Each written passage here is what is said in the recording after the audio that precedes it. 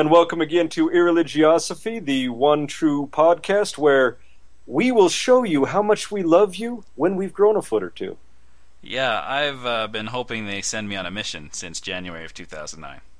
Well, I'm just wondering what pill I need to grow a foot or two. I want to high my way to Kolob. Is there a hymen in Kolob? Because it sounds very similar. So we've got a great episode for you. The Mormon brothers are back. Ex-Mormon brothers. Were we supposed to make noises at this point? Well, Leighton usually jumps in and comments on that. I was waiting for them to say something stupid like they normally do. Yo, give it time. Gotta warm up a little. The former Mormon brothers are back. They've got the KY jelly out. Now they're ready to go. Fresh from our temple episode. They've anointed themselves with holy oil and are going to come back and discuss their experiences on a mission. I wonder if you can bless KY jelly and use it as oil for blessings.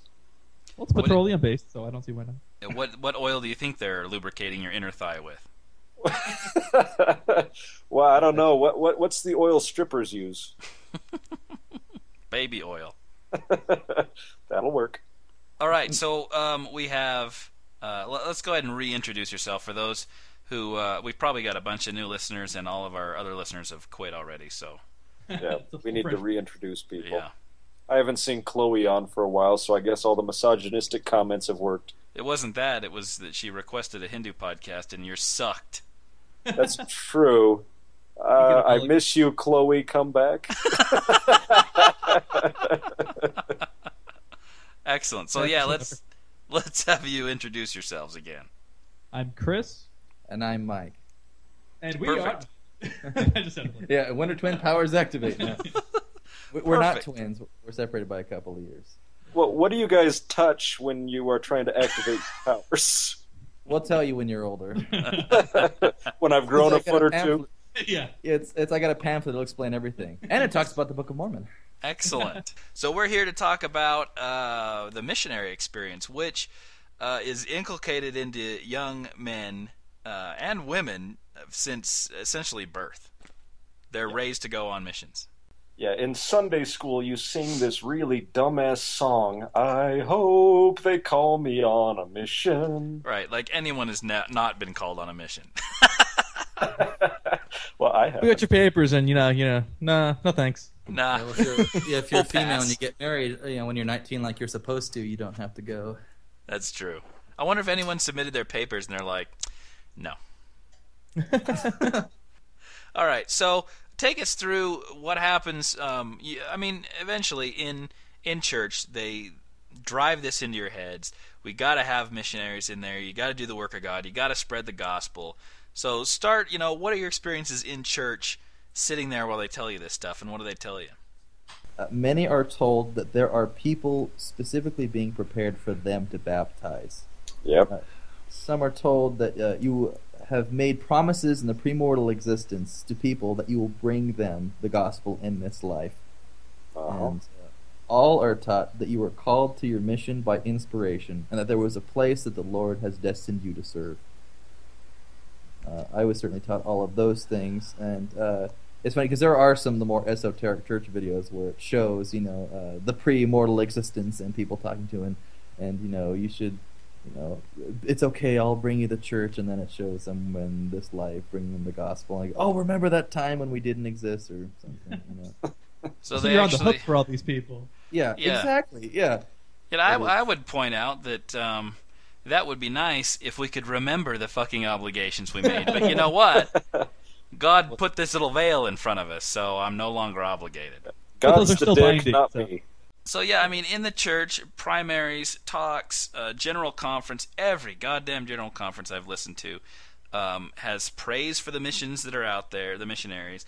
Everyone in almost every nightly prayer that I've gone to, or a little gathering, you get a little family gathering together, they'll pray for the success of the missionaries.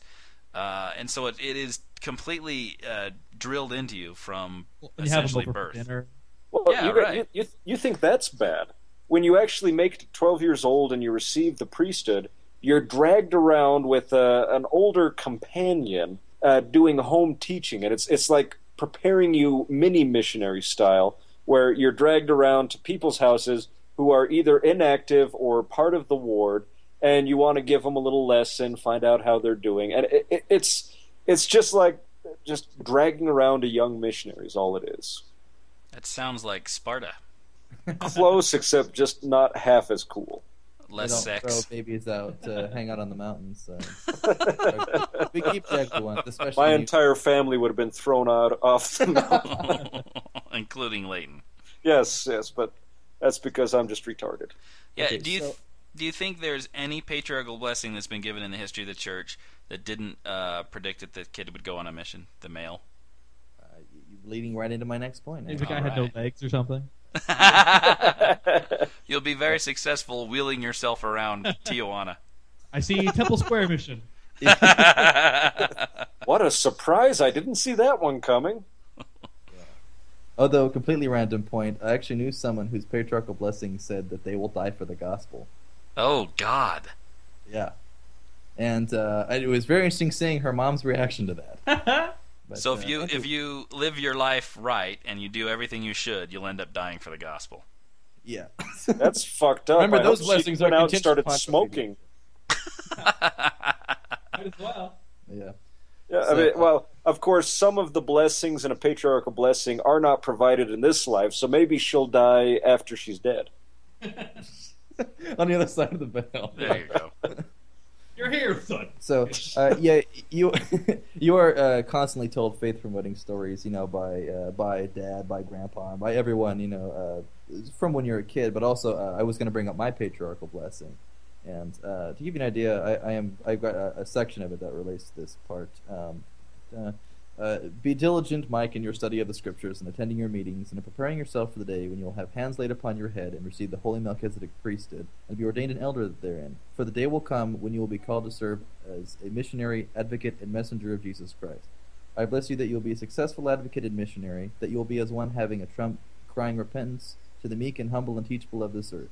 This mission experience will be for you the spiritual springboard to even greater experiences in your life, and you will truly participate in many of the stirring events that will precipitate the coming of the Savior and Redeemer, Jesus Christ. So, Well, that came true. oh, totally, yes. Just 'cause he before came you up- burn in hell. Yeah, yeah. Greater experiences like leaving the stupid church and It was a springboard. that's Maybe you forestalled the coming of Jesus.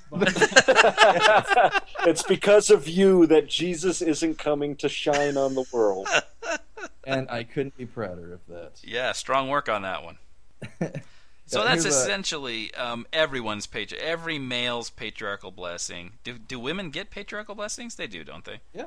Yeah, they do. So every male's patriarchal blessing will tell you that you'll be on your mission and you'll be very successful. Blah blah blah. Leighton's yours did, right? Yep.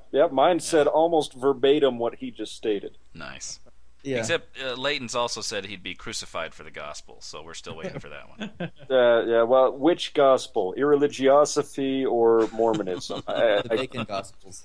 Yes, the Bacon Gospels. I would definitely get crucified for those. It'd be so tasty. Yeah, I'll be skewered for that gospel. Anyway.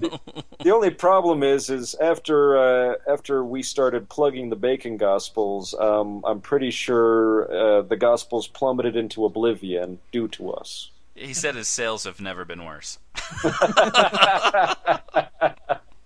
Moving on, there was an actual class that in my stake that we would go like on either Saturday or Sunday nights, and it would be basically like another Sunday school class, but specifically geared towards missions,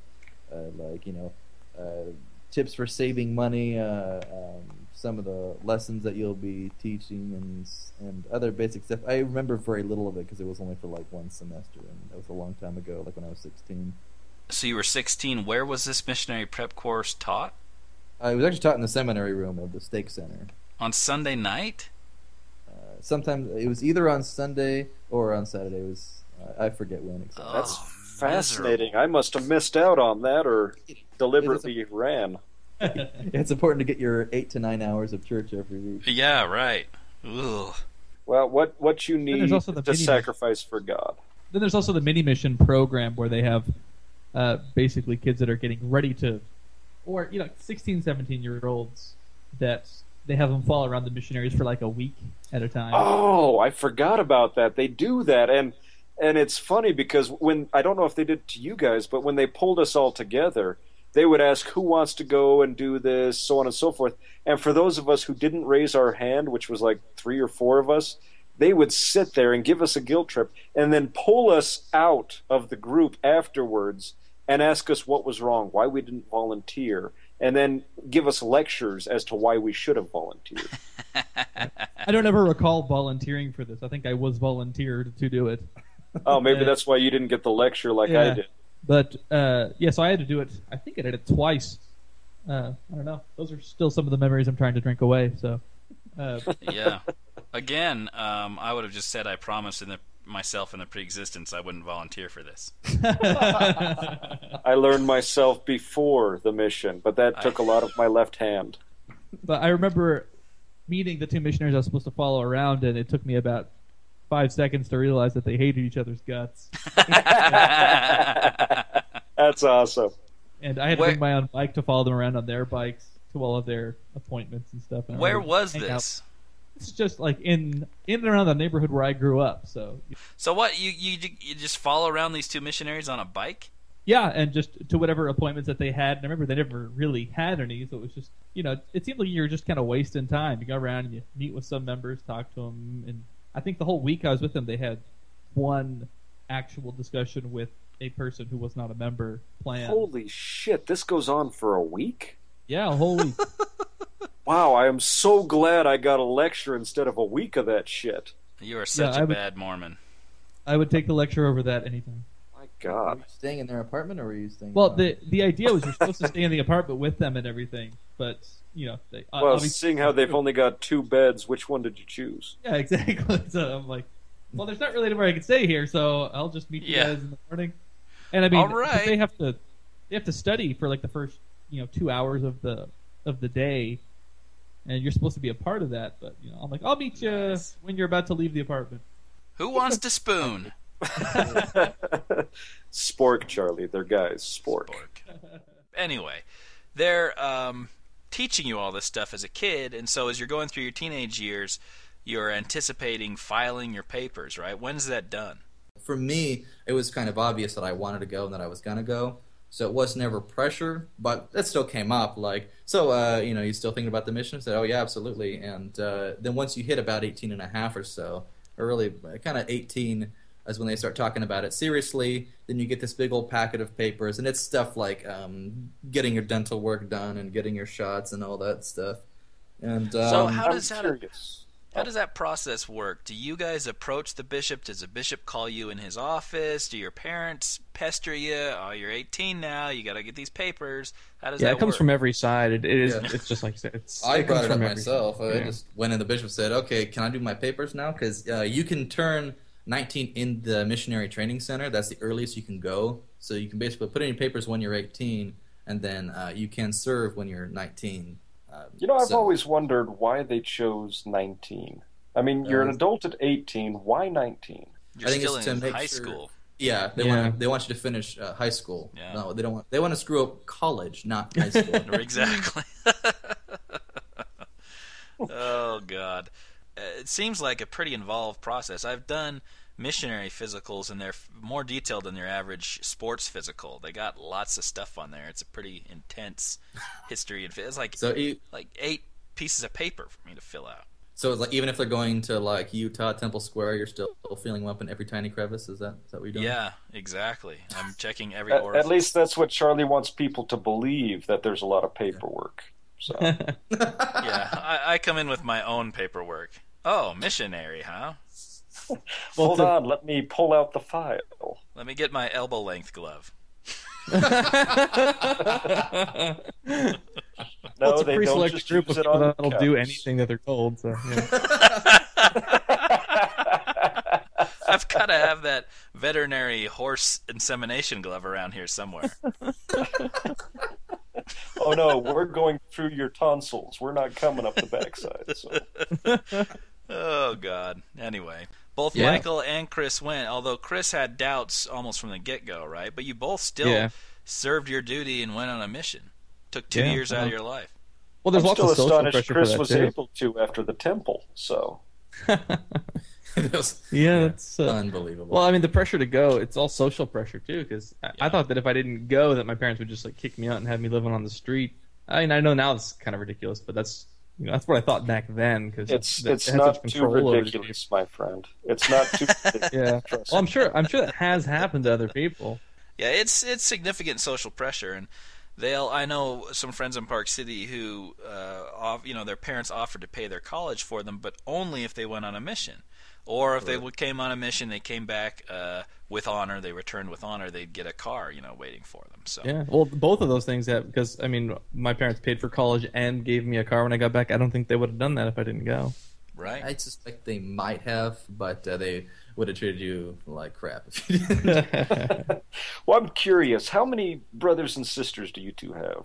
It's just the two of us and our one sister. Oh, okay. Well, I was going to say, because in my family, I'm the only one who didn't go on a mission. So I was just wondering if you guys saw any sort of differences in that. No, they both went. No, because all of us went. Yeah, we both went, and our sister got married when she was like 19 or 20, like she was supposed to. So nothing out of the norm. My parents didn't become Mormon failures until a few years later. Yeah. That there is actually significant social pressure within the church, certainly. I remember my mother-in-law getting fairly irritated at a lady who stood up and said, "I am so grateful," this fast and testimony meeting, first Sunday of every month. "I'm so grateful for the Lord has blessed me so much. All of my children went on missions, and they all got married in the temple."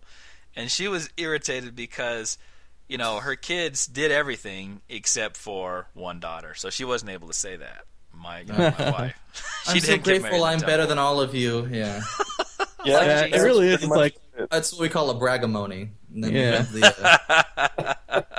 in Spanish, you have the cuentamony, which is basically the storytelling version of a testimony. Where you're like giving a travelogue or something like that, where they're just talking. Funny thing happened to me the other day. Da, da, da. Yeah. You're like, and it's just going somewhere. Yeah, and you were just eating all of this time. Yeah. Oh, Lord. So you turn in your papers, and then what? You wait for a letter from the church?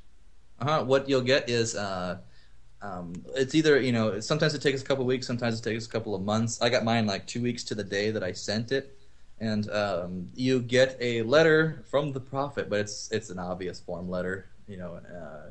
President Hinckley says you're going here, and then also has this massive information packet that tells you what you can and can't bring and all that stuff. But, yeah, I had all my brothers go on a mission, and this was such a big deal to receive this letter that they would force the entire family to sit down each time, and they would read it word for word. And I kept wondering if I was the only one that noticed it was the same letter, just with different words. Like the prophet's going to sit down and write 60,000 personal letters every year. And while you were reading this, did you all have each other's elbows on the shoulder of the person left to you? No, I don't know what that... Did you experience a burning in your bosom, Leighton? It was more of a burning on my backside, but you could call it bosom. But yeah, that was the same thing for us too, where it comes in the mail, and I was kind of frustrated because I want to get it and see where I'm going. But no, you have to wait till whatever cousins in Utah are off work, and later in the evening at like 7 or 8 p.m. and everyone's in on the conference call, and everyone's there, and we open up. Drum roll please, and open up and go. It is anticipated that you'll serve for a period of 24 months in the such and such mission. You report to the MTC on such and such date and such time. He can't even, it'd be cooler if they would give some, 100 random snippets, personal snippets, and the computer program just chose one of those, and you're like, whoa, it's different. That would mean the prophet actually wrote this to me. It's slightly different. That's amazing. Yeah. I just see a monkey on the typewriter thing happening with that. And, so you get it, and then from there, when do you buy start? all of your stuff. You buy all of your stuff. By the number of suits, number of trench coats, shoes, cut your hair, get your visas. You go to Mr. Mac, and they're like these two-pant suits, especially for missionaries, Why 2 pants? Do the pants wear out faster than the top? Well, most of the time you're going out in just your pants and your shirt. Oh, It depends on where you are. It's Yeah. weather Yeah, dependent. and you have like your Sunday suit. Now I had like a suit that was like my good suit, like for president's interviews and for and for church and stuff. But you have your suit just regular every day. And get your $8 Walmart pants will be fine as long as it's creased or non-wrinkled or whatever. Gotcha. I've seen that list that you guys are forced to put together, and it is absolutely worse than the military sea bag for requirements. I mean, do they actually sit you down and check to make sure that you have every single item in there? No, but it's just kind of like, we recommend that you have all this stuff. And if you show up in like a shitty suit or something like that, then they're going to say, hey, you got to do better than that or something. Really? Yeah, I didn't ever sign to come with a crap suit. Oh, I did, yeah. Oh, really? Looks like it's guys come in they're just like obviously poor, and so they've got just the cheapest thing they could put together. And it's like, yeah, that's not really going to do it. And they made them buy another suit. That sucks. Yeah. Oh, that is dickish. You're sacrificing Realize you're everything to poor come. and you're Yeah, Oh, I need you to bend over a little further and pull money out of your pocket to buy more suits. Awesome. Do you do your missionary farewell before or after you go into the MTC? Do you go before you go into the MTC or before you go on your mission? Well, they kind of did away with the missionary farewells. We were told the reason that the stake president told us, or the church leaders told us, was that the focus needs to be on Christ in sacrament meeting and not on the missionary itself. I think the real reason was we have these stupid things like every week in Utah, and we're sick of them. So stop devoting an entire sacrament meeting to this one missionary. Where everyone in the family gets up and talks. And They still do them. They just do them under the radar, basically. yeah. pretty much. I mean, like what Mormon mom who's sending their kid out on a mission isn't going to want to take over a sacrament meeting, and that's ours did. Right. They Yeah, totally. the president had been set, so.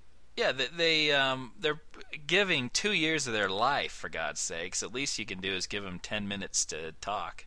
Well, they'll make you talk. The missionary will get up and will be asked to speak, and it's just a total non-official farewell, or. Yeah, I think they just changed the name, basically. You still have all the elements. They just don't want people calling them farewells anymore. So that's interesting. I didn't know that they attempted to put a stop to that. So anyway, you get ordained and set apart, right? You get your Melchizedek priesthood at 18.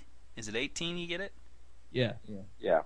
Anytime over 18, you can actually get it, even if you aren't or you haven't gone on a mission. In fact, I got my the Melchizedek priesthood blessing and all. I got all that when I was 19, even though I had told them I wasn't going on a mission.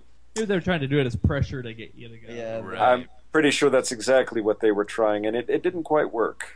But so now you still have the priesthood, though, so you can cast out demons and The create only miracles. demon I'm casting out is with my left or right hand. The We can all Chalupa cast out UA. demons except for you. Okay, so in this prep packet, let me just blast through this because it's important. You get welcome letter from the 12 apostles, yada yada. You get an intro about your mission president. You see him for the first time, what he looks like, and this little 2-paragraph bio. You get a map of your mission. You get instructions for before entering the MTC. It says specifically, pray for the Spirit of the Lord to attend you. Get your temple recommend if possible. Continue to read the Book of Mormon. Take time to ponder and reflect upon its teaching. Resolve all worthiness issues with your priesthood leaders. Settle all personal debts. Make sure your name is marked on all clothing, luggage, and other belongings. Have your hair cut to the missionary standard. If possible, continue private health insurance. Be set apart as a full-time missionary by your stake president. I like how they say, if possible, get a temple recommend. So some people show up at the missionary training center having never gone to the temple. They've already committed themselves to serving for 2 years, and they've never gone through that temple experience that we described to you last time. That's that's interesting. Yeah. I didn't realize you could even go to the MTC without having gone to get your endowments out. Yeah, if you don't live close to a temple, I mean, it's just a Yeah, practical it's- issue. I mean, that's an exception, a rare exception. I didn't know a single person who hadn't already gotten their endowments before going to the missionary training center. I like how they say, if possible, keep your private health insurance. I like I that. mean, the kid is already paying nearly all of his own bills. The parents are pitching in. You think the least that the LDS Church could do would be pay for insurance while they're on their mission to keep them healthy, so they go out and convert more people. Yeah, I'll get to that. It's coming up in a little bit here. Reporting the MTC. This is all still from the prep packet. It gives you the info, where and when and all that stuff. Only immediate family is allowed to come for the first meeting. Families that have to travel long distances shouldn't come. Families and friends are not allowed to visit departing missionaries at the airport. Things to bring with you. We broke every single one of those rules, by the way. Yeah. We did, yes. Yeah. You guys, you should go back to your family and say, it's because of you that I'm not Mormon anymore, because you showed me how to disobey the prophets. Your lack of respect for the church's rules. So things to bring with you: completed immunization form, government-issued ID like a driver's license, current temple recommend, scriptures, the standard works, note-taking materials, glasses and contacts if needed, soap and bath, towel, toiletries, clothes hangers, a shoulder bag, not a backpack. This can be purchased at the MTC. I'm reading this directly from the prep packet. Nice. Appropriate shoes and 2 sets of exercise clothing. You will have 5 gym periods per week. Laundry facilities are available only once per week. So 2 sets of exercise clothing for 5 gym periods. Once a week you can do your laundry. Just nasty. Yeah. Okay. Oh, there's more. $60 for incidental personal expenses at the MTC. It includes $30 for approved missionary shoulder bag. Keep expenses to a minimum. That's the next sentence. Well, and that Nice. bag, there's a lot of controversy about that bag. So bring $60. Keep expenses to a minimum. 37 of that for the church-approved mission bag. which is like a $5. Yeah, so they're essentially raping this missionary who's already spending all his money. Yeah, Then right where after the that, hell is the 10% going if they're raping their missionaries? Well, I like the fact that you need to bring your own toiletries. So if you don't have enough money, you really just can't wipe your ass during your stay at the MTC. Well, you can use your companion's shirt. Anyway. That's bring what your gym $100. clothes are for. Yeah, That's why you get to wash it once a I'll week. wash them on Friday. 4 or 5 days. Now, why is there that pile over in the corner? Oh, that's the brown pile. Yeah, that stinks a little more than usual. Your turn to do the laundry. All right, you're supposed to bring $100 for an emergency fund, which you should carry with you while traveling to your mission. Bring your driving record if you have a driver's license, and converters for electronic devices. Approved books, and by the way, these are the only ones that are approved: Jesus the Christ, Our Search for Happiness, A Marvelous Work and a Wonder, The Truth Restored, Gospel Principles, and Our Heritage. Oh, Those books come God. in this complete set. You cannot read anything outside of those besides the standard works. And yeah, it's pretty excruciating. In fact, some of them are so bad I didn't even read through them all the way. But Jesus the Christ and A Marvelous Work and a Wonder ought to be burned. I don't usually advocate That's against the burning Geneva books. Convention. Yeah, that sounds awfully Christian. I'm just saying. Okay, so things not to bring, specifically stated in the prep packet: daily planners, electronic planners, any books not listed above, computers, laptops, radios, clock radios, camcorders, cell phones, pagers, email devices, CD players, DVD players, musical instruments, playing cards, games, footballs, soccer balls, or any other kind of sports or hobby equipment. Packages for other missionaries at the MTC or in the mission field.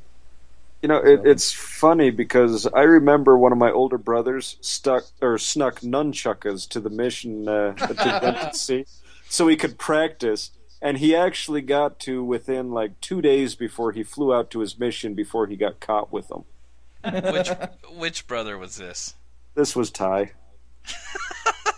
That's fantastic. I Yeah. guess I have to fight off. Was he going to Japan? Is that why he was? No, he was going to Florida. But Right, yeah, the Florida he The just Florida Ninja District. the Florida Ninjas. Yeah, you got to watch out when the crocodiles, kind of like the Teenage Mutant Ninja Turtles, yeah, they pop out. You got to crack them with nunchuckers. So on the actually- banned list, hand lotion. Tissue negative. paper, probably. Your left One hand. sock. That's all under toiletries. Oh. Well, I guess they can't ban you from spitting in your hands, so. Or just going dry. Oh, friction. Yeah. Oh my God. Okay. Do they have blister cream at least if you're going dry? Put some aloe on it. You can't. The hand lotion is banned. Oh God. Not on the banned list, your left hand. Anyway, so yeah, that's right. I brought my drumsticks, and it came up in an interview I had with one of the MTC people, and he said, "Send him home," and I didn't. And I used my drumsticks all the time on my mission, including one state musical performance thing where I played in front of a crowd. Yeah, I had a guitar. Yeah, well, you didn't I bring bought it through it there. yeah, you bought it there, but yeah. You and had I'm- drumsticks, but no Yeah. drums. No, you don't need. The world is his drum. Yeah, the world is my drum.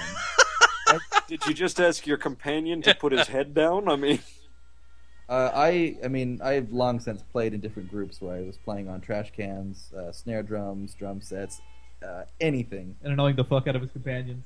I Yep. love it. And I family love it. and friends. But I also marched in a drum corps for a season. But yeah, so I was like, I am not going 2 years without playing drums. Fuck. So, yeah. I think I found someone who is a bigger geek than you, Charlie. Anybody who can say drum corps with a straight face. Is that marching band? Kiss my What ass. is that? Anyway. We both Marching did, drums. Yeah, we both did marching band and drumline throughout high school. Drumline? I thought that was just a bad movie that a girlfriend wanted me to watch. That was a bad movie, but did not represent at all the true experience. That was, yeah. Really a movie that Michael loves. Yeah, Nick Cannon movie, not based on reality? Yeah. He, like the both of you, kiss my ass. All right. Additional information. Visitors not permitted. Listen only to wholesome, uplifting music. And in my mission, we could only listen to hymns and nothing but hymns. Oh, God. Headphones are not allowed. I would have killed everybody. Yeah. There is no email access at the MTC, Missionary Training Center. You will not be able to leave the Missionary Training Center to shop or for any other reason. The only person I knew that left the MTC without being sent home was my friend who got injured while helping him set up chairs, like almost got his fingers cut off by moving those big old platform Folding things. chairs. Yeah. Yeah, Or not those chairs, like folding big chairs are stadium- nasty. No, it's like the stadium seating wooden things that you see in like high school gymnasiums. Oh, that kind of slide thing. out? Yeah, the slide out thing. He Oh, almost I got his fingers gotcha. cut. So yeah, he got taken to the hospital. But other than that, like, How you're long is stuck. the It- MTC experience, start to finish? It depends on if your native is going to a native speaking language or if you're going to a foreign language. Isn't foreign language like 2 months? 10 Depends. weeks? Yeah, it's Generally 10 weeks. If you're learning something really weird, like Chinese. like an Oriental Russian. language or Hungarian or something like that, it'll be, I've heard, up to 14 weeks. Does that count toward your mission time? Does that count as time already Yeah, served? Yeah, it does. So Excellent. yeah, you're like in the field for 22 months or something like that. And interestingly enough, totally random tidbit, there were a lot of Samoan missionaries that came to the MTC. They learned English, and then they learned whatever language they were going to speak. Like some of them were like, they were Samoan, came to Utah to learn English, then like went to speak Tongan. It was like, what? Like just completely hopping language families. It was interesting. But Huh. yeah, there was a ton of Samoan elders there when I was DC anyway. So essentially, you Samoan could spend 14 weeks, up to 2.5. My God, that's 3.5 months inside the walls of this little building in Provo. Listening to only hymns. Oh God, it's worse than prison. No wonders they Is- don't allow There's nunchuckers. no difference between that and prison. Is it besides Yeah. the ass raping? Really no difference. You not still getting walk action into in the shower clenching your cheeks. I think it's a I got no action in the MTC, and it was their loss. But I think it's a So- difference in percentage. You know, there's probably just a slightly higher percentage of ass raping victims in the prison. Well, I don't know. Alright, The let's- LDS Church likes to claim when they get married, it's forever, and yet they've still got the national average going. So, Especially if they hear that you've been in marching band. I hate you both. Anyway, so money, donations in this packet. Donations to the missionary fund are not refundable. It says that, frankly, the cost of each missionary per month is $375. And to put that in perspective, by the way, my mission monthly income was 280 Argentine pesos, which, by the way, I never got that full amount. Roughly a quarter of what my folks paid in. It's basically a 3-to-1 ratio. 3 Argentine pesos to the They dollar. average it out across the whole world because some people go to more expensive areas where the cost of living is higher, and so they have to compensate. So they have everybody pay the same amount, no matter where they're going, and then you get in proportion to where you are. And the Well, that's bishop is fucked responsible. up. So your parents essentially pay nearly $400 a month, and then the church redistributes this depending on what location you're Yeah, in. wherever the hell they want. Yeah, I mean, God, that's Yeah, and I fucked got up. like $50 a month. And so the bishop is responsible for making sure the church receives $375 every month. So basically, your folks write a check to the bishop who sends it on. And you are allowed to have debit cards to access personal money. This should be used sparingly. I had to use mine like every freaking month because I never got my income for various reasons, mostly incompetence from the office staff, but also they just didn't give me anything. It was supposed to be $280, and when I got it, it was usually right around $200, and sometimes not at all. So I went through a bunch of personal money, and that's a very common thing. In my mission certainly, and I think in others. Yeah, they definitely, and that's kind of universal. They don't give anybody enough money to survive, and because they're assuming that you're eating dinners With the members' members. families, Which never fucking which never happened. Yeah, this is essentially one of the richest, most wealthy churches in the world. If it were a Fortune 500 company, it would probably be within the top 100. These are not poor people, and they're still shorting these missionaries who are doing it solely because they believe in it so deeply. Well, that's why they're so rich. They're gouging them for every God. penny and then buying up entire sections of Salt Lake City so they can ban gays from them. This doesn't bother you because you're, bought and sold. You believe in this hook, line, and sinker. Absolutely, and it's it's just more suffering to get more life points. It's, Right. And to be more of a martyr. It's Yeah, there's a lot of martyr complex stuff going on Yeah. with this because suffering is seen as a good thing because suffering for a perceived reward at the end. Sure, you're storing up karma in heaven. Essentially, you're Exactly. laying up treasure in heaven. medical information. This is all in the prep packet. The church will pay medical bills unless you have a pre-existing condition or have your own insurance. Not The even church the will- church covers pre-existing conditions. Wait.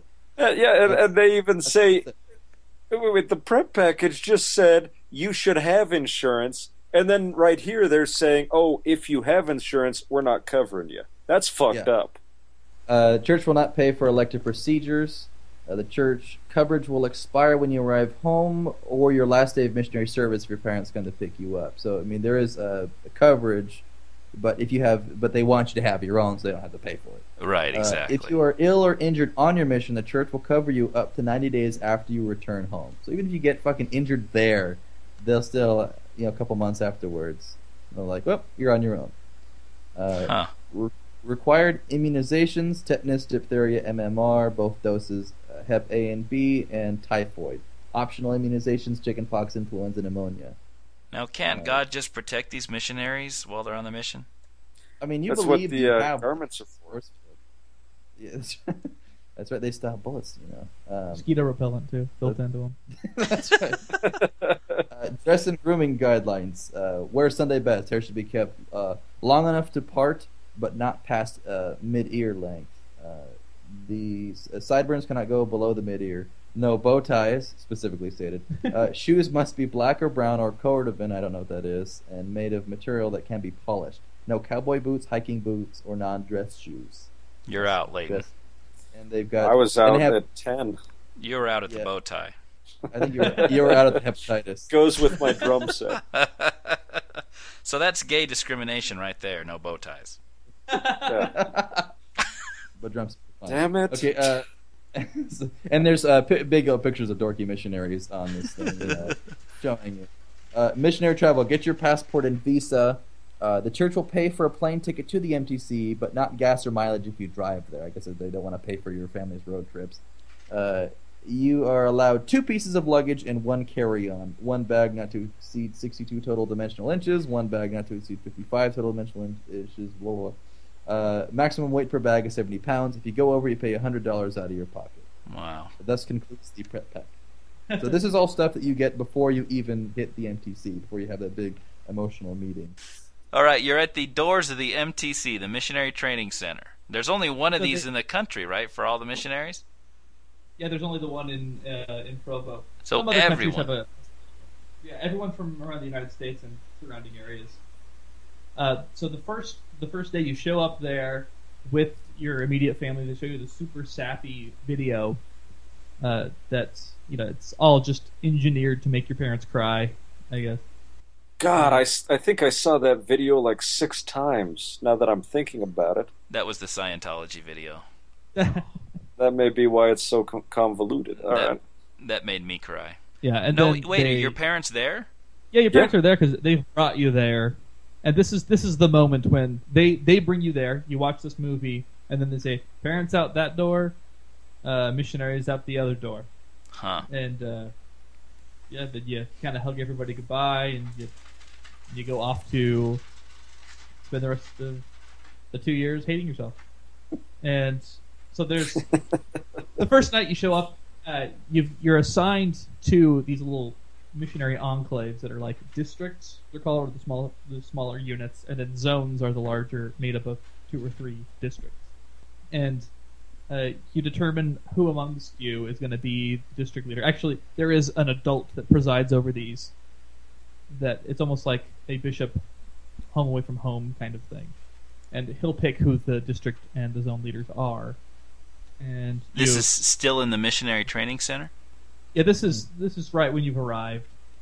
You kind of establish the authority from the get go. That's the first thing you do. So you got your pecking order right off the bat. Exactly. What happens if they pick a pussy to be the leader? God will strengthen They him. often do. Yeah, then you constantly make fun of him and do sometimes what he says, sometimes not. Like normal. Yeah, I mean it's the same of any hierarchy in anything.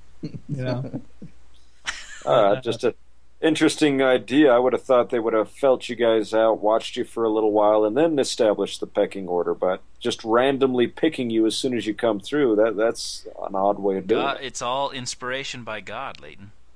Yeah, the inspiration was a bit off on ours. Yeah, 52 cards. But the guy that they picked to be my district leader in the MTC, as soon as he arrived in the country, he lasted like a month, and then he just went literally insane and had to be sent home. Wonder how often that happens. Yeah, I wouldn't be surprised if that happened more than we hear about. Yeah. What's a basic day at the Missionary Training Center?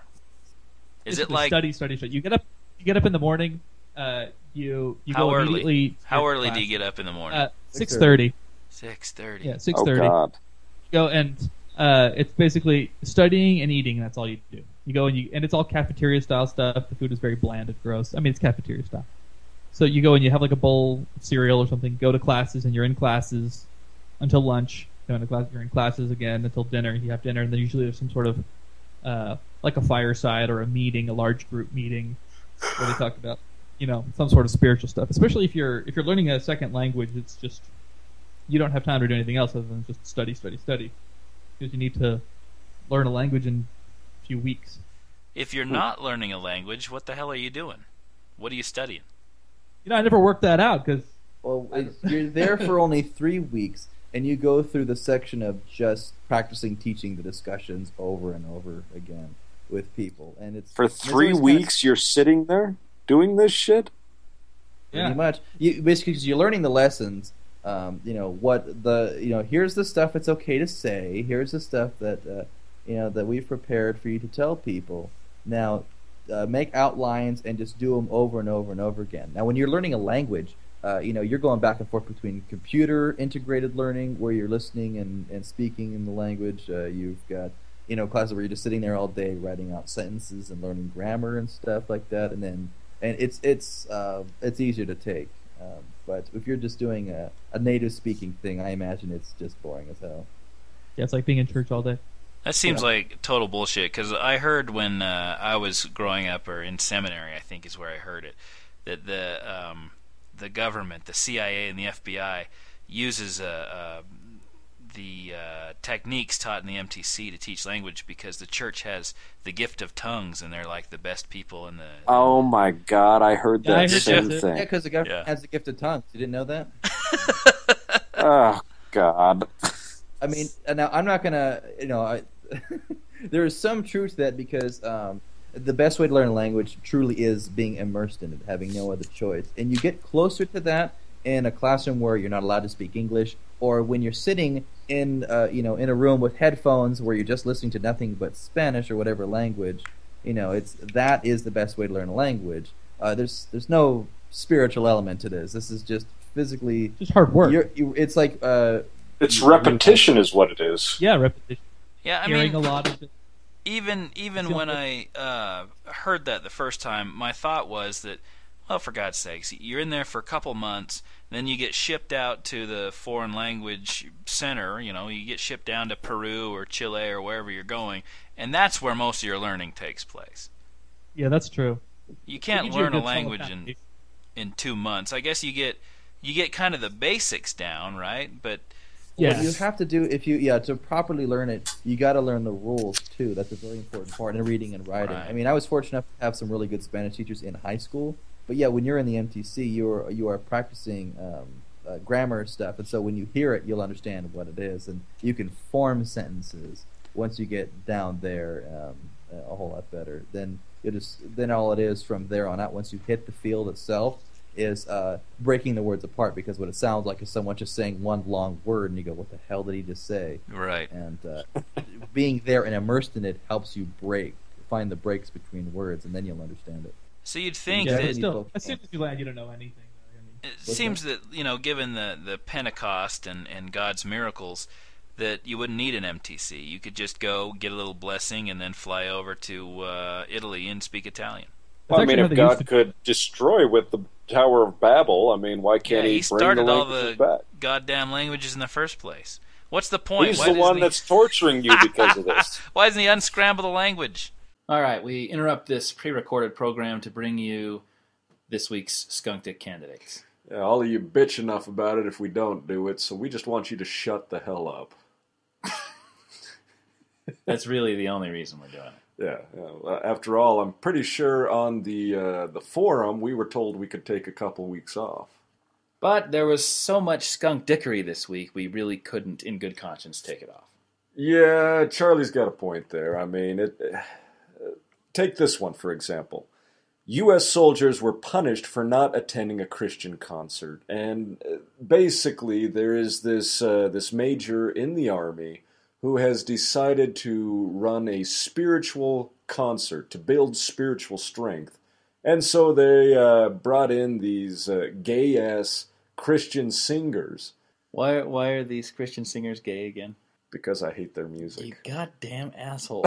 You are heterosexist. Probably. I am coming to the firm conclusion that Dance of the Seven Veils was right. And? So basically, this major gave this person a choice. Gave the company a choice. They were either to be subjected to Barlow Girl. the Christian rock music's edgy all-girl band Barlow Girl, which brought the armor of God to the warriors and families of Fort Eustis during another installment of the Commanding General's Spiritual Fitness Concert Series, or they'd be tortured in another fashion. Yeah, by cleaning, which is torturous enough if there's not a woman there doing it. So this is not, I feel for these poor soldiers. On the one hand, you have to be subjected to one form of torture, and on the other hand, you have to spend the whole day cleaning. This was supposed to be an off day, wasn't it, for these guys? Yeah, basically, they had a choice. Either go to the concert or be confined to barracks and work. And this was supposed to be their time off, their time for enjoyment. And those who have been in the military know how much we value our time off. Right, because you work so hard in the rest of the week. No, we just value our time off. We don't have anybody lording over us telling us what to do. So they're marched up and they're given a fake choice, basically. Just like the fake choice Mormons have when they vote for the prophet or against the prophet. Yes, exactly. All those opposed? No one? What a surprise. Those of us that chose not to attend, about 80 or a little less than half, so 50% split right down the company. Those of us that chose not to attend were marched back to the company area. At that point, the NCO issued us a punishment. Well, listen, you got off without the punishment of being subjected to Christian rock music. I mean, I'd love to hear edgy Christian rock music. You guys got off easy. I'd much rather clean. So, it's, again, so much for these tolerant Christian assholes, right? Well, the funny thing is... Some of these guys were Muslim, too. Yeah, some of them were Muslim, and there were even some Christians that got in touch with the organization and said, you know what, this is just wrong. And the funny thing is the captain, who actually issued the punishment, said he did so because he was trying to build unit togetherness, that he was trying to inspire everybody to come together underneath the Christian banner. Well, that last part I added, but that's what he was pretty much saying. Moroni's banner? Yeah, Moroni's banner. He just doesn't realize that he's Mormon in disguise. So, clearly an egregious violation of the separation of church and state. The only reason he gave them a, quote, choice is to provide the appearance that he's not coercing these people. Which in reality is absolutely false. Let's see. My choice is punishment from Barlow Girl or punishment of cleaning. Yeah, I'm pretty sure I'd be down there with a toothbrush. Half of them would rather clean. Go Barlow Girl. #1 fan right here. All right, the next skunk dick is Reverend Franklin Graham, who had this to say about Obama. Well, first of all, I think the president's problem is that he was born a Muslim. His father was a Muslim. The seed of Islam is passed through the father, like the seed of Judaism is passed through the mother. He was born a Muslim. His father gave him an Islamic name. All right, I got one thing to say to Reverend Franklin Graham, and I'm going to let Antoine say it for me. Antoine? You are so dumb. You are really dumb. For real.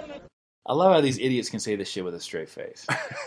The seed. Only seed I know that was passed was sperm. So the seed, a seed of Judaism is passed through the mother, and the seed of Islam is passed through the father. On what scientific basis, what evidence, Franklin, do you have for that assertion? X and Y. We all know that the X and Y chromosomes determine what Islam or Judaism. So, Islam is on the Y chromosome. Uh-huh. Judaism is on the X chromosome. What happens if a Muslim father marries a Jewish mother? They're fucked. It's like crossing the streams in Ghostbusters. The universe explodes. Don't cross the streams. Well, he goes on to give more of his scientific pronouncements.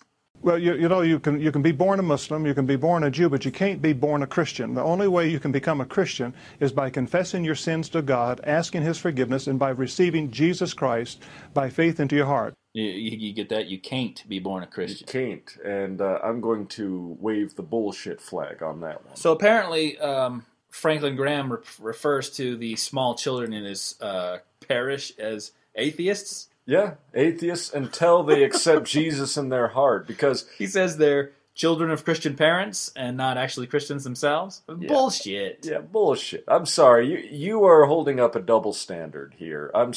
Because he was born a Muslim, suddenly he is a Muslim? Apparently, according to Franklin Graham, Islam is a race. Well, we've already determined that it's passed through the seed. I don't even know what the seed of Islam is. Or the seed of Judaism. It's, what do they call it, that redwood seed, since it comes really small and then grows really big. The mustard seed? Mustard seed, yeah. I was trying to find an anecdote. Awesome. All right, our last skunk dick candidate is Newt Gingrich. He's back in the news again.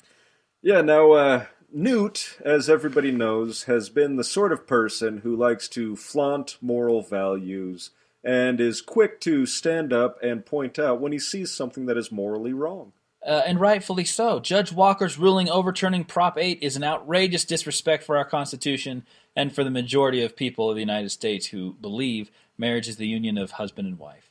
In every state of the Union, from California to Maine to Georgia, where the people have had a chance to vote, they've affirmed that marriage is the union of one man and one woman. Newt considers the marriage so sacred that he's actually on his third. Yeah.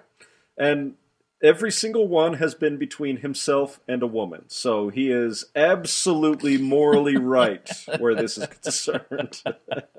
His problem is he just doesn't he'll marry you until you get sick. Yeah. And then when he gets sick, he's out of here. He ditched his first wife when she was in the hospital recuperating from cancer. I think he actually served papers to her while she was in the hospital recuperating from cancer. Boy, that is a man I want to have as my moral compass. And then his second wife, as, once again, she's in the hospital, he's out banging the secretary, who then becomes his third wife. What did she have, multiple sclerosis Multiple or something? sclerosis. Well, as soon as he found out that she had multiple sclerosis, he ditched her for his current mistress that he was currently banging. Yeah, the one he was banging behind closed doors. Oh, you want to be my wife? I just lost one. So, my advice to Newt's third wife is, don't get sick. Yes. Make sure, look deep into your family roots and make sure you are healthy with good genes. I love how he says in every State of the Union where people have had a chance to vote, they voted against gay marriage. As if our country is a direct democracy and therefore mob rule is the law, right? We don't have any basic human rights. We can vote out the Constitution. We can vote out the Bill of Rights. Screw property values and right to privacy and your right to bear arms and your right to protection against unlawful search and seizure. I'm sure Newt would love it if California voted to ban firearms, right? Yeah. Oh my God, we're a republic, not a democracy. Yeah. This must stop. We have certain basic rights. Fucking asshole. Well, see, the intelligence of Newt comes down to this very statement. In every state of the Union, from California to Maine to Georgia. So we basically go from the West Coast to the East Coast, and then we just jump like 2 states. And then down south. Oh, Lord. Now, Newt is actually kind of an interesting character. He sits there and he flaunts his moral values, and yet he has no problems lying about the dude who's trying to build the mosque down in New York by calling him a radical Islamist, and he conveniently ignores the fact that this is the same guy that helped the FBI in all of this. Yeah, Newt's bright in that he can jump on a topic that's current in order to kind of reformulate himself, rehabilitate himself, and get him back into the national scene. Gay marriage was one. That's kind of a little, I think, 2004. A little behind the times. But the mosque is definitely kind of one of those firebrand topics where, you know, these dumb, hick, redneck people, my God, Islam's going to build a mosque near Ground Zero? Fuck that! Where's our eagle? Let's fly it over there and kick their ass. What? I'm sorry, what is a respectful distance from Ground Zero that you would allow a mosque? At least 3 blocks. Don't get it. If they have the right to do it, which I think everyone agrees they do, if they have the right to build it, I don't see where you go from there. What the hell? Or you just say, well, that's very insensitive. I can't believe you would think of building a mosque 2 blocks away. And I'm sure there's going to be some of our listeners who are going to get all sorts of high-strung. But, I mean, seriously, this guy is not a radical in the least. He was actually fighting the radicals, and he always has been. If you do some research, he is against the radical side of things. He was a consultant for the FBI. This isn't someone who you need to be campaigning against. Anyway, all right, let's feed this into the irreligiosity, state-of-the-art, sophisticated, beer money purchased computer. Yes, worth all of about $2 because of you cheap bastards. Rack-mounted cluster. Yeah, built myself with capacitors and resistors. Vacuum tubes. Well, first, what's your vote? Oh, yeah. My vote is Glenn Beck, just on principle. Just on principle? Well, my vote is for Newt, just because he seems a lot like Glenn Beck. All right. Yeah, I bet they're bedfellows. Well, I'm just asking questions. Which one's pitching and which one's catching is the real question. Okay, your vote's Newt. I'm going with Glenn Beck. All right, let's feed it in.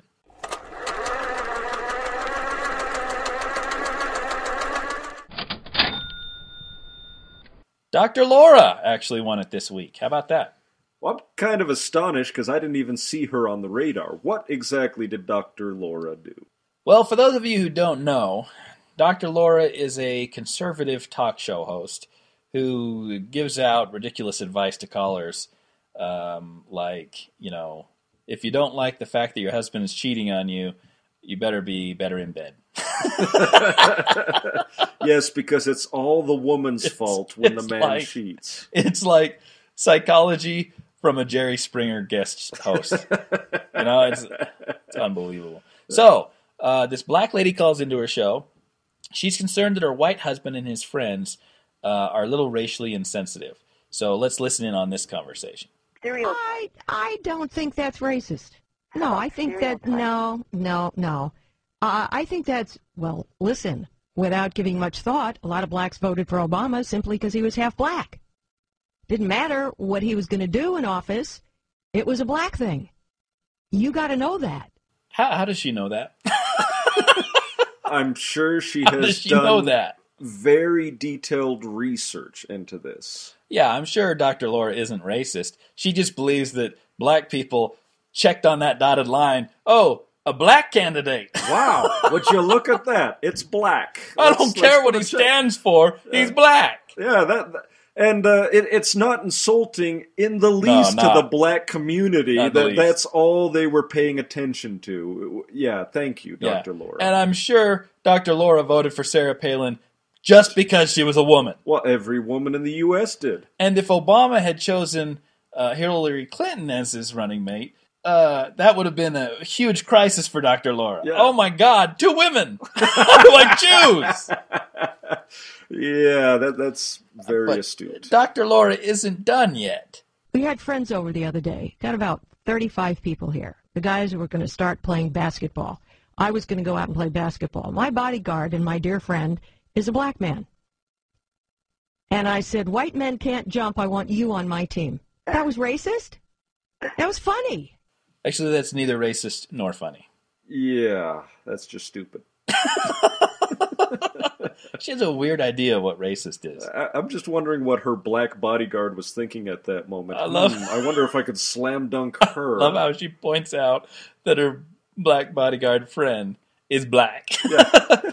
Some of my best friends are black. Yes, I can't be racist. I keep them in my backyard just for looks. It is not over yet. How about the N-word? So the N-word's been thrown around. Black guys use it all the time. Turn on HBO, listen to a black comic, and all you hear is nigger, nigger, nigger. I don't get it. If anybody without enough melanin says it, it's a horrible thing. But when black people say it, it's affectionate. It's very confusing. Don't hang up. I want to talk to you some more. Don't go away. What I love here is anybody without enough melanin? Yeah. If you're not pigmented, if you're not dark enough, you can't use the term. I realize what it means. Thank you. What I like here is that she doesn't have enough melanin, and she's really pissed off that she can't use the word. That's our word. We started it. It should be ours. I'm taking it back. Oh my God. She's pissed off that she cannot use that word. Yeah, well, turn on HBO. You black people use it. I should be able to use it. Yeah, this is a double standard. Come on. Yeah, we got a black man as president, and we have more complaining about racism than ever. I mean, I think that's hilarious. Yeah, that's hilarious. And, when we finally get an atheist as president, that will be it. No more discrimination against atheism. I don't want to hear. It's like she's like Orson Scott Card, who's against gay marriage, and he's like, all right, this much, but no further. I'm drawing the line. Any further, right? Any more black jokes above black babies, and that's the line right there. Like Dr. Laura's like, all right, I allowed a black man to be president. Now shut the fuck up about racism. It's over. Yeah, we have conquered racism because we have a black president. That's it. Oh my God. But she's not racist, right? Oh, of course not. Is it okay to say that word? Is it ever okay to say that word? It depends how it's said. Black guys talking to each other seem to think it's okay. But you're not black. They're not black. I see. So a word is restricted to race. Got it. There she is. She's pissed again that she can't use it. Well, that's because she's not using it right. Now, if you use it in the form of a question, then it's okay. But as an exclamation, it's just wrong. I don't know the rules. And I don't really care. If black people want to use a term to kind of own it and say that this has no power over me anymore, I'm using it in a conversation, fine. It's the same thing as gay people using the term fag and queer, right? Yeah. We use it because, you guys have used it as a hammer and a tool of oppression for us. We are going to take it and own it ourselves, right? Yeah. That's what's going on, Dr. Laura. They are turning it around. They're owning it. Well, do you go up to gay people and say, you use the term fag? I need to use it too! But I can't! And you're absolutely right. She is pissed off because the word has been taken away from her and she can no longer use it. She's all, wait, I thought it was unfair to use that term. I thought it was racist, and now you guys are using it. Now I want to use it over and over again. It's my right. Me? What about me? Yes, you are oppressing the white man. I'm being oppressed by the black man. Oh, my God. All right. One final exchange between these two, and I think we're done. I think this kind of conclusively shows why she won Skunk Dick this week. I can't believe someone like you is on the radio spewing out the nigger word, and I hope everybody I didn't spew out the nigger word. Nigger. And right. I said that's what you hear. Heard it. Yes, they did. I hope everybody heard it. So what they did, and I'll say it again. Nigger is what you hear on HB. Why don't you let me finish a sentence? Okay. Don't take things out of context. Don't double NAACP. Leave them in context. Means, and I know it came from a white person, and I know the white person made it bad. Thank you very much. Thank you very much. Can't have this argument. You know what? If you're that hypersensitive about color and don't have a sense of humor, don't marry out of your race. Well, welcome to 1945. All I've got to say is all of you complain about my insensitivity. I have just been topped. I am shocked that we found someone outside of Utah that is more of a racist than Layton. That is astonishing. I'm shocked. And I don't even use that word.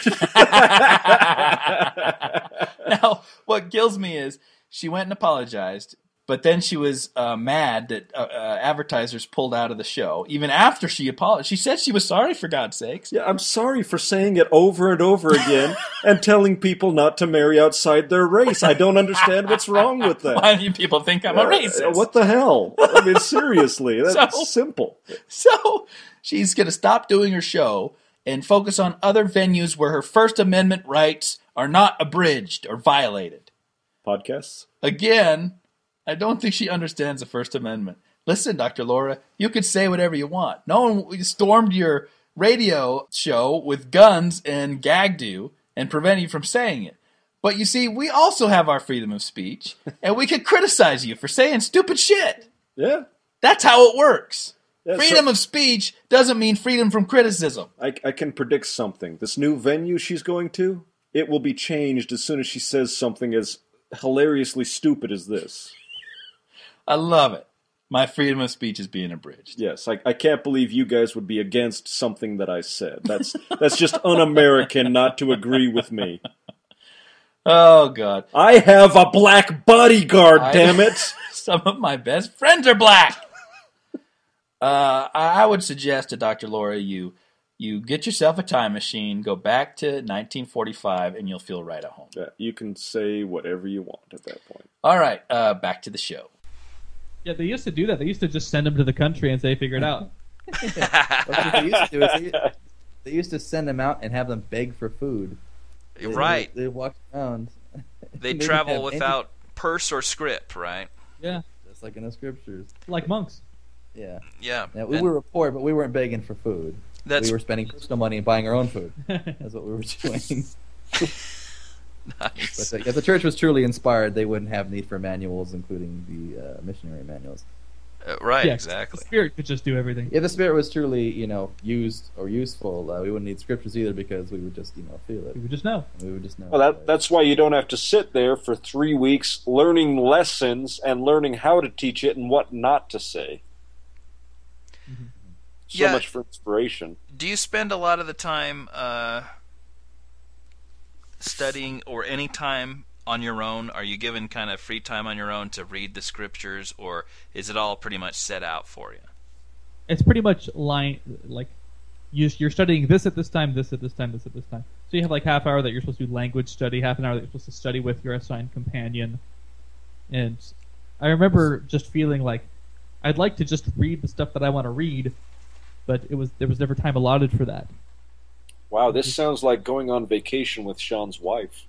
It sounds like boot camp, really. Boot camp for Mormons. It really is. It absolutely is. It's an indoctrination center. It's everything is very obedience focused, and you're doing this, you're doing this. Yeah, I mean, you are taught from the time, you're a zygote that the mission rules are extremely important, that you cannot even waver slightly from them. So any slight missteps, like waking up, even a minute after 6:30, you're going to pay for it, So you are scared to not obey every rules with exactness. They want perfect obedience. They want,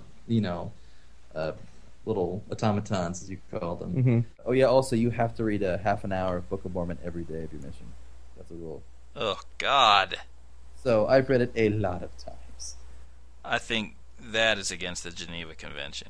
It should be. Half an hour a day. One of the interesting things in the missionary training centers, they have you do like practice lessons. They have members come in and they videotape you teaching a lesson, and then they review the video, tell you what you're doing wrong. Yeah, actually, that sounds very familiar. I was an orientation leader at the University of Utah, and they would have a little discussion that we'd explain, here's the requirements to graduate in general, here's the liberal education requirements, here's the specifics about all this stuff, and then we go on a tour. But in order to be passed off, in order to do this to the incoming students, we'd have to actually present it to one of the other orientation leaders, and then they give us feedback. It sounds exactly the same thing. Mm-hmm. Yeah, there's absolutely no inspiration here. It's just hammering it in your head and teaching you what to say. Yeah, and especially when I was there, because I was going there during the time when everyone was just doing everything by rote. That you get into the field and you have to have all of the 6 discussions. It's broken down that way, and you have to have all of them memorized, and then you give them in the way that they've been memorized. You said these. We should probably have you give us one of those lessons right now. For memory in Spanish, I bet I could still do it. I mean, I did it. You have to fucking 1,000 times. That's bad. That was a lot of Guinnesses ago, though. That's terrible. Still trying to drink it away someday. You are videotaped, and you're looking, and it's like, okay, you have to have make eye contact when you say a certain phrase, and be sure and testify and speak with conviction. So wait. They actually teach you when to stop, look up, and show your affection for these people? Yeah, it's all very manipulative, and like sales techniques and all this stuff. It's half sales is what they're teaching you in the MTC. Yeah, right. And like how to manipulate people's emotions. They actually say, now pause for a dramatic thing. You got to milk the silence. Got to make sure that to increase the impact. Mm-hmm. And ask questions like, how many of your friends would you like to see in heaven?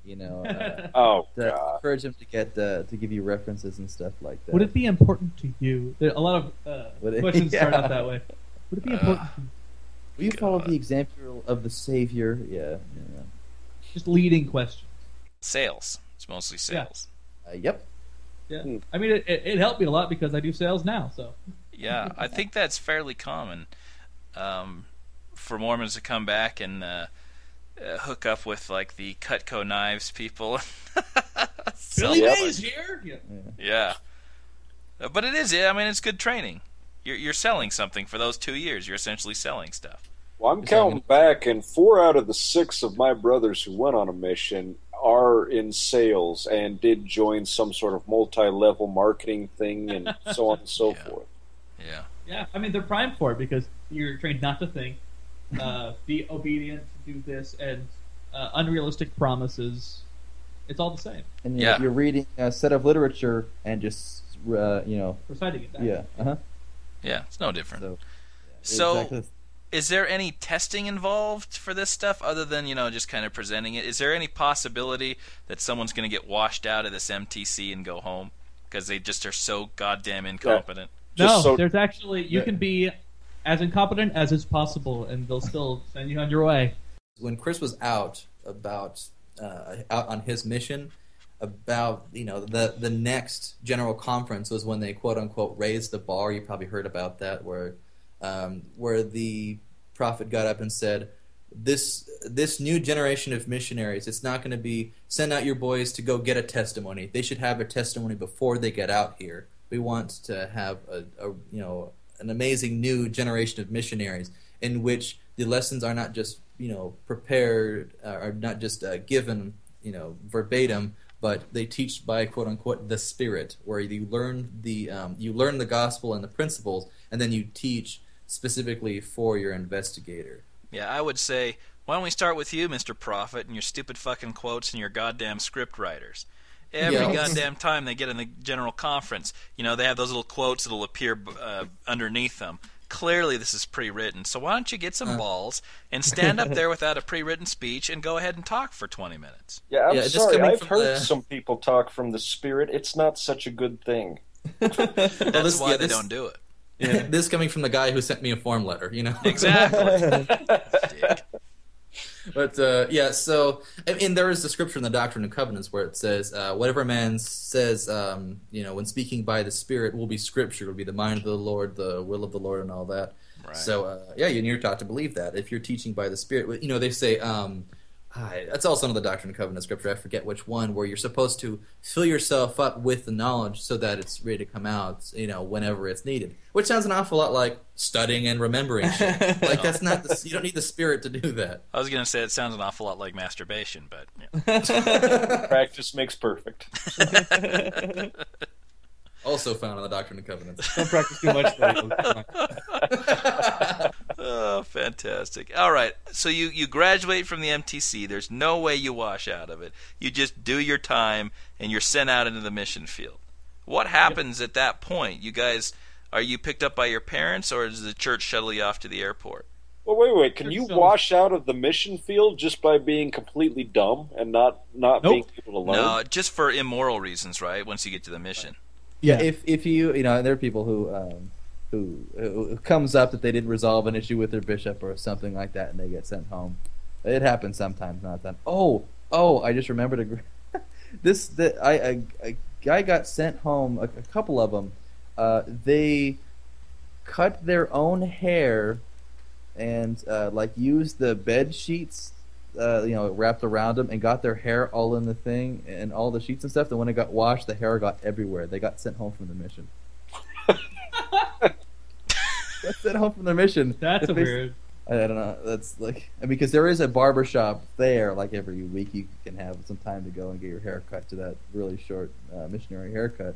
But if you cut your own hair, I don't even know it wasn't like a Flowbee or something they had, but they cut their own hair and got hair all over the sheets because the sheets get picked up every week or every day, or I forget how often, and then it got thrown into the mix and got hair all over and it ruined a bunch of sheets, and they got sent home from the mission. I would seriously hope those sheets would get picked up every day, because you got to imagine you guys are forced into the MTC. You're not allowed to even think about women. The wet dreams you guys must have been having. You got no time for them. Yes.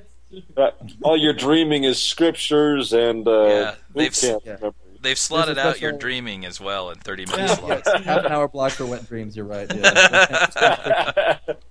Everybody's on a time schedule. I can see that. So you guys essentially, there's no big graduation or you guys are done or blah blah blah. You're just kind of shipped out. Yeah, you get your plane tickets and you go on the 8-hour flight it was down to South America. Yeah, I'd like to. Was it long? Was it 10 hours? It was something like that. It was really damn long. But it was funny because on that trip, you're not supposed to watch TV. That's one of the rules. But they had the TV on and the screen in front of me on the plane, so I watched CNN. I watched, and it was in Spanish too. I watched a thing on obesity and autism in Spanish. It was like la obesidad and autismo. And I just watched that, and I slept the entire flight down. Well, yeah, because they run you ragged all day, every That's day true. for It's weeks. fucking Right. exhausting. Yeah. Right. Exhaustion, jeez. Yeah, and we'll get into that once you get to the There were no field. Spanish sitcoms on. Ay, With mi the Bumblebee Man. espalda. But all I hear is Excellent. All right, so now you arrive in your foreign country. What happens now? You're assigned a different companion? Yeah, well, because you'll need to get trained. So the guy who's been your companion the whole time in the MTC, he's not going to know any more than you do. So you get to your mission and you go to like the mission office thing where they show you this really cheesy PowerPoint slide where they try and give you a basic introduction into here's what you just got yourself into, and here's a little bit of the cultural cues, and here's some of the rules that are specifically for this mission and all that stuff. And they'll give you a meal, which I learned that they later charged you for. They took it out of your monthly allowance. Oh, Wow. Oh, that's just Wow. oh, those dicks. Oh. Yeah, and they assign you to your senior companion, your trainer, and this is the guy who's going to be training you for the next 6 weeks to 3 months, depending on how much they move him around.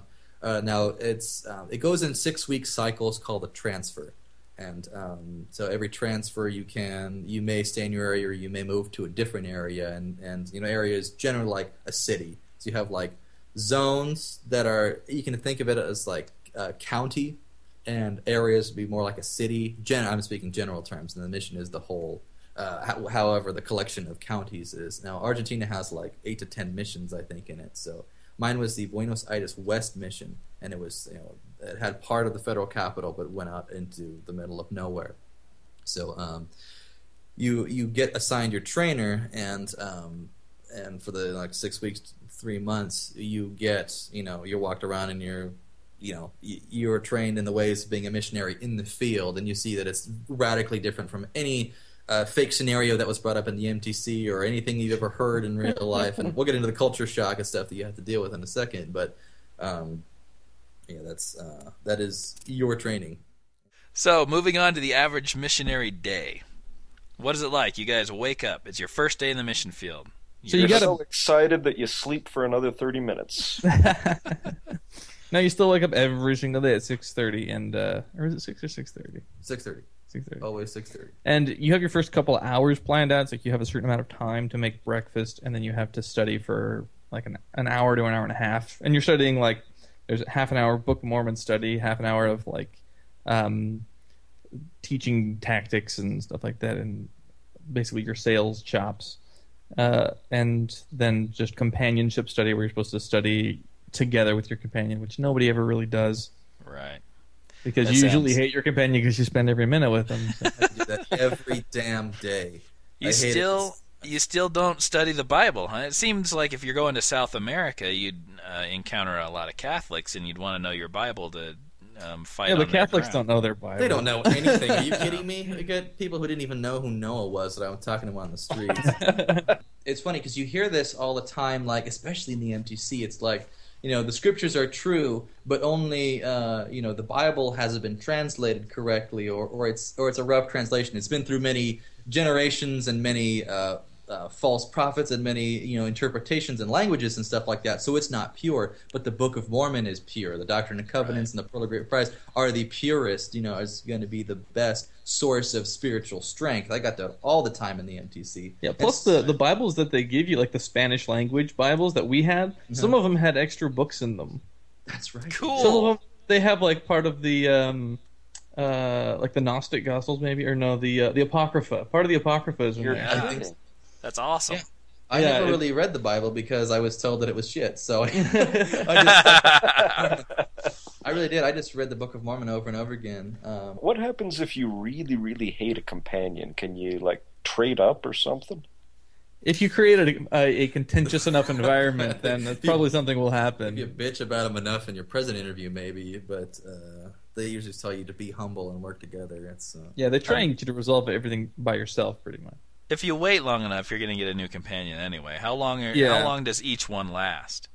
Well, if in any period of 6 weeks, you can, it's in groups of 6 weeks, and so you could be there for one group of 6 weeks, or 2, or 3, or 4, or 5. So the longest So it I was could with be- someone, I was with the same guy for like 6 months.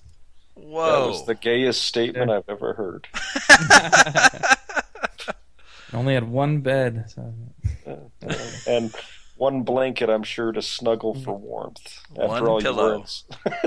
Lots of bite marks. Yes. So you have that first hour and a half of your day planned out. Actually, I think it's probably more like 2 hours. And then you get kind of this time in the morning where you're supposed to go out and just preach. It's whatever you take that to mean, either knocking on doors to talk to people, or talking to people in the streets, or getting references from existing members, or checking inactive member roles, just trying to find people to teach. In my mission, it was so retarded. You had to bear testimony to each other. You testified your companion about his divine calling and mission and how awesome you're going to do that day and stuff. You had to testify every day? Yes. Every day to your companion. Is this like Stuart Smalley? You're good enough? Yeah. You're smart enough? Oh, God, it people like you. Yeah. Not me, but people. Yeah. You proselyte from 9:30 to 9:30 pretty much. You get 1 hour for lunch and no dinner. At least in my mission that was the case.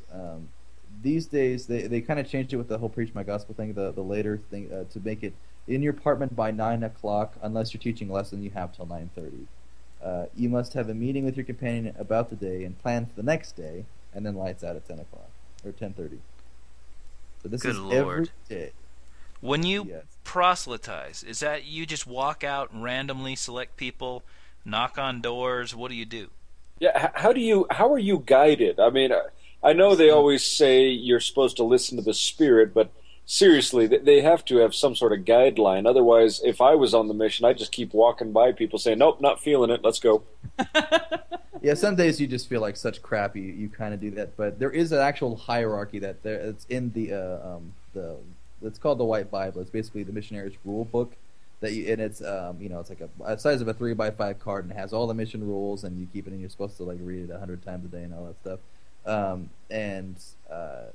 They have a hierarchy of how you're supposed to find people, and there's number one obviously is member references, because it's people that they know that would have a better rapport with you, and you can sit down and teach them and all that stuff. And then there's about 10 of them I think on that list, and the very bottom ones were talking to random people and handing out pamphlets. And you spend most of your time talking to random people and handing out pamphlets because the members didn't really ever do anything for you. Yeah, well, or you spend a lot of time harassing members. Yeah. That's kind of how it goes. Is there any guidelines for, because they seem to hang around funerals and that sort of thing when people in the family die. Yeah, I noticed that too. Is there any guidelines specifically given to you to, like vultures, you kind of sit around and say, this is a golden missionary opportunity here. This guy's croaked. You can tell him that you'll be together forever with him. Nothing was ever said specifically about that. Not to me. Oh my God! In the MQC, that was routinely mentioned. Yeah. A lot of times examples were given of that, but people didn't want to go out and say that just because it sounds so hard. Sounds a little insensitive. Yeah. Let's see. Oh, is that your son that's dead there? Well, you two aren't going to be together, but we have a way to bring you back together. I mean, that's just fucked up. All right, Elder. Back your son. Yeah. Let's role play this out. Let's just pretend like we know what's going to happen when the mother takes you out with a right hook. That's awesome. They talk a lot about in the new manual, especially of building on common things. Like if you're talking to someone and you sense that family is really important to them, you go straight for families and eternal families, and everything is you can do this because you'll see your son again. I remember I've even done a couple of those contacts where you do that, and it is just so awful. Yeah. What the expectation is that you talk to 50 people a day. Oh, Lord. No, it's a week. 50 people a week. Yeah. So about 7 people a day. Is there somebody standing above you making sure you do this? I mean, how do they know you guys aren't just down there dicking around at the basketball court? Turn in your hours like a truck driver.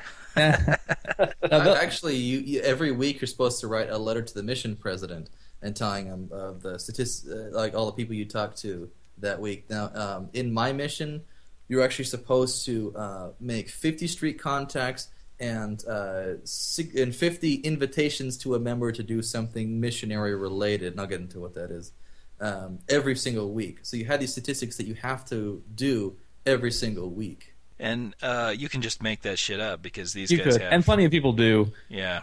Yeah, I was No going to idea. say, I would just make Well, 'cause- that shit up. And Did you ever sit get called on that? The guy's like, the Spirit is telling me you didn't make 50 street contacts. Well, they do have the gift of discernment. You're right. Yeah. So to play it safe, I just did my actual work, like I said I was going to. But I mean, they say like talk to 50 people, and it's just, or they'll. I remember one week they're like talk to 200 people this week, and you're like, there's not 200 people in this city. Can I talk to the same person 200 times? Yeah, and so you get kind of pressured into inflating your numbers a little bit. Whether or not you're making it up, or you can kind of say like, well, I kind of talked to, or like I think it was about this many people, or it's probably right. Well, I mean, they said that person counts. Yeah.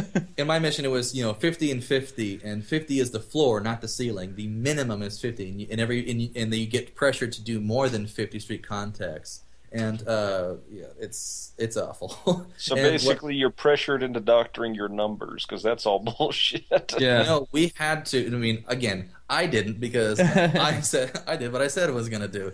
But what usually happens is, you do as many as you can throughout the week, but Saturday night comes and you're pretty far away from your goal. Like, crap, we have to talk to like 15 people tomorrow, and we have to sit through 3 hours of church, so we got a smaller amount of time to do this. And so you just go and harass everybody, and no one gets away. And what's even worse is the invitations. I fucking hated these. It was the worst because what you're supposed to do is like you're supposed to schmooze them. Maybe if you're at their house and you maybe invite a friend to lunch and we'll give them a lesson while they're there, and or give them this pamphlets and talk about it with a friend. And you're supposed to do this 50 times every week. And you're in the same area. You see these people every week. And so what usually happens, again, Saturday night, you don't have your stats up. So what you do right before church is you grab this massive pile of pamphlets and you just go around giving these complete bullshit invitations to anyone who can't run away from you fast enough at the end of sacrament. So you guys are like the stripper salesman down in Vegas where they just keep slapping those pamphlets. I totally felt like a whore. I hated it so much. And and when you don't get 50 and 50, you got crap from your zone leader, your district leader, and later from the president in either an interview or in the big mission meetings where it says you guys have to do this, it's important. And because my mission president was a businessman, he was a numbers guy, he was a bean counter, so I can understand. And I mean, you do have to kind of quantify things to measure your progress and stuff, but not everything. This is, and what really bothered me about that is my work was being decided on really something that was not in my control. I can't control if someone's listening to me or not, or if someone goes out and invites a friend to do something. And so it's like, why is my salvation dependent on someone else? That's not right. And that's always been a thing that's bothered me about the church.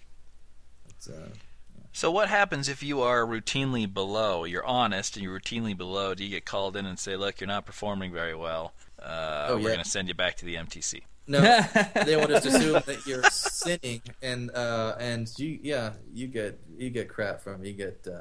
Did they extend the time you're forced to be there if you're significantly? No, that is a good question. The mission president has the authority to extend 6 weeks or send someone home 6 weeks early. It's like, and still return with honor. They have that leeway, and any more than that has to have special permission from an area authority. So if someone wants to go back or transfer early or 6 weeks early to get to school, which happens sometimes, not often, or wants to extend the mission another 6 weeks, the mission president can do that and okay that.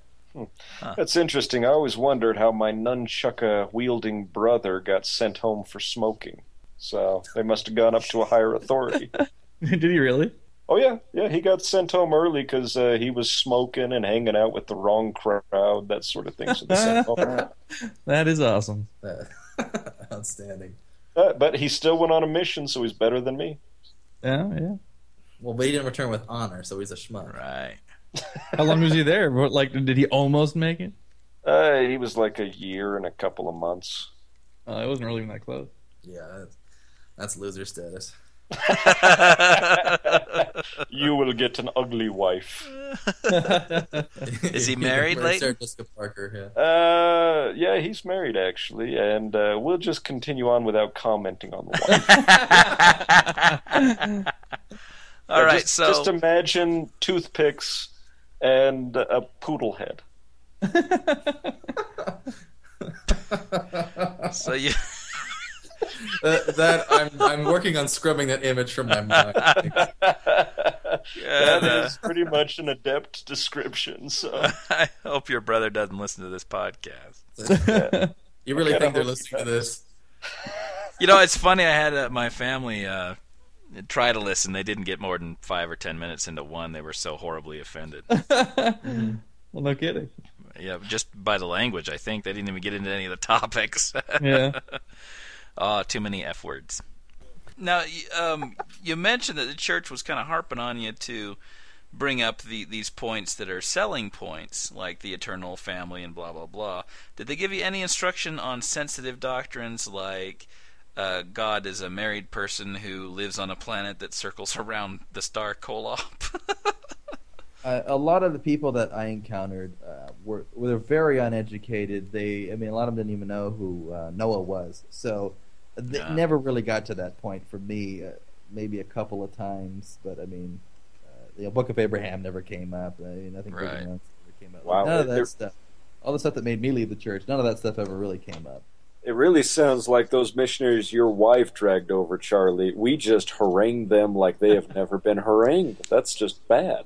It was probably in a new Utah they may experience. run into that stuff, but in South America nobody knows anything about that. So they didn't tell you specifically avoid sensitive doctrines of the church. They probably didn't have to tell you that. No, because none of the missionaries had heard that stuff ever, so they didn't even know. That's true too. Yeah, and one of the phrases that they taught us in the MTC was, we're not obligated to answer all their questions. We're just obligated to tell them what they need to know. Yes. Oh, God. Which is, all you brown folk can have the priesthood now. All of you brown ones out there, if you are righteous, you'll become white like us. Did you ever go into, when you talk to these people in South America, that they were the descendants of Lamanites? Did you guys ever talk about that? Yes. Only a couple of times. Most of the people in Argentina are actually Italians. So they're like as white as me. All right, so they're transplants from... Yeah, there were only a couple. Yeah, they weren't. A lot of Lamanites. them were fleeing Nazi war criminals as well. Right. I don't know if you ran into a lot of them. Yeah, I did. Excellent.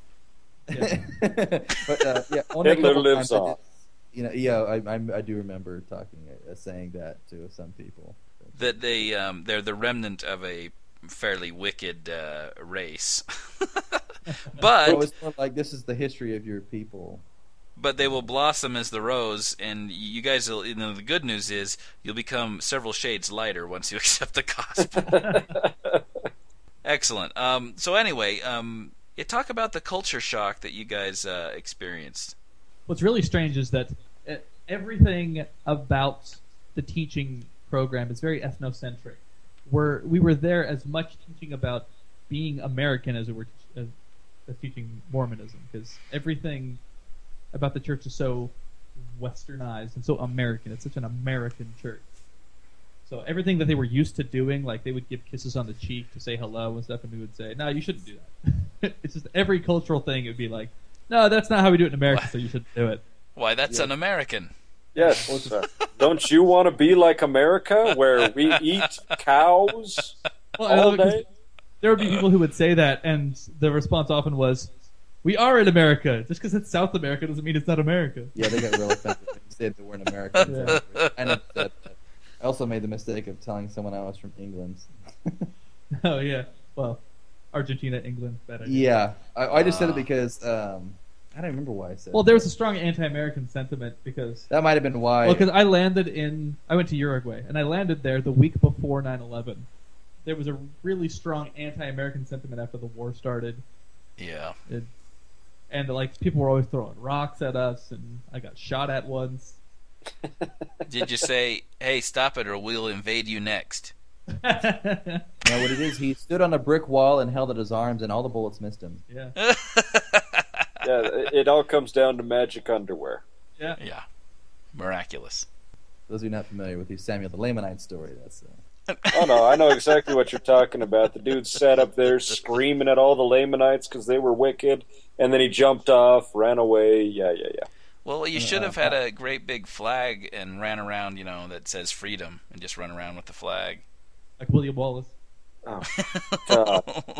It's that statement right there that makes my dad believe that the Lamanites and the Nephites were very educated people, because when Captain Moroni wrote out the freedom on the flag and then started marching up and down to gather warriors, that people could read it and follow him.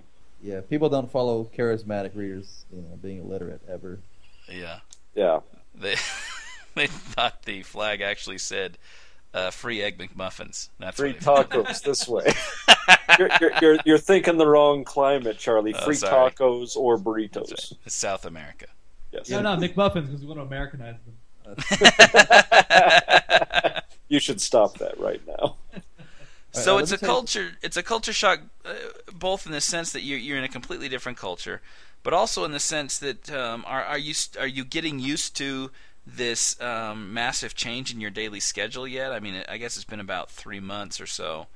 Yeah, I mean, you get indoctrinated with the living a very rigid schedule by being in the missionary training center. You get there, and the schedule is, if anything, it's less rigid because you have, not every second of your day is planned out. Like sometimes when you're out proselytizing, you're like, different things may happen.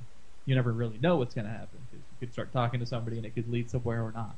Yeah, gotcha. You don't plan every second, or you have to plan now. You don't have it all planned for you. You also are not sitting down for 16, 18 hours a day in a classroom. You are walking around all the time, and so you have to break your legs into walking that much because you get stood up a lot. So you're walking around a lot and go through several pairs of shoes with all the walking that you do.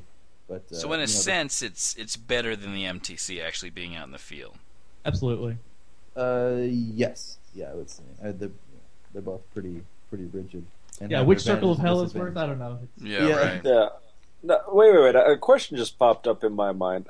How rigid are they where separating male and female missionaries in the MTC?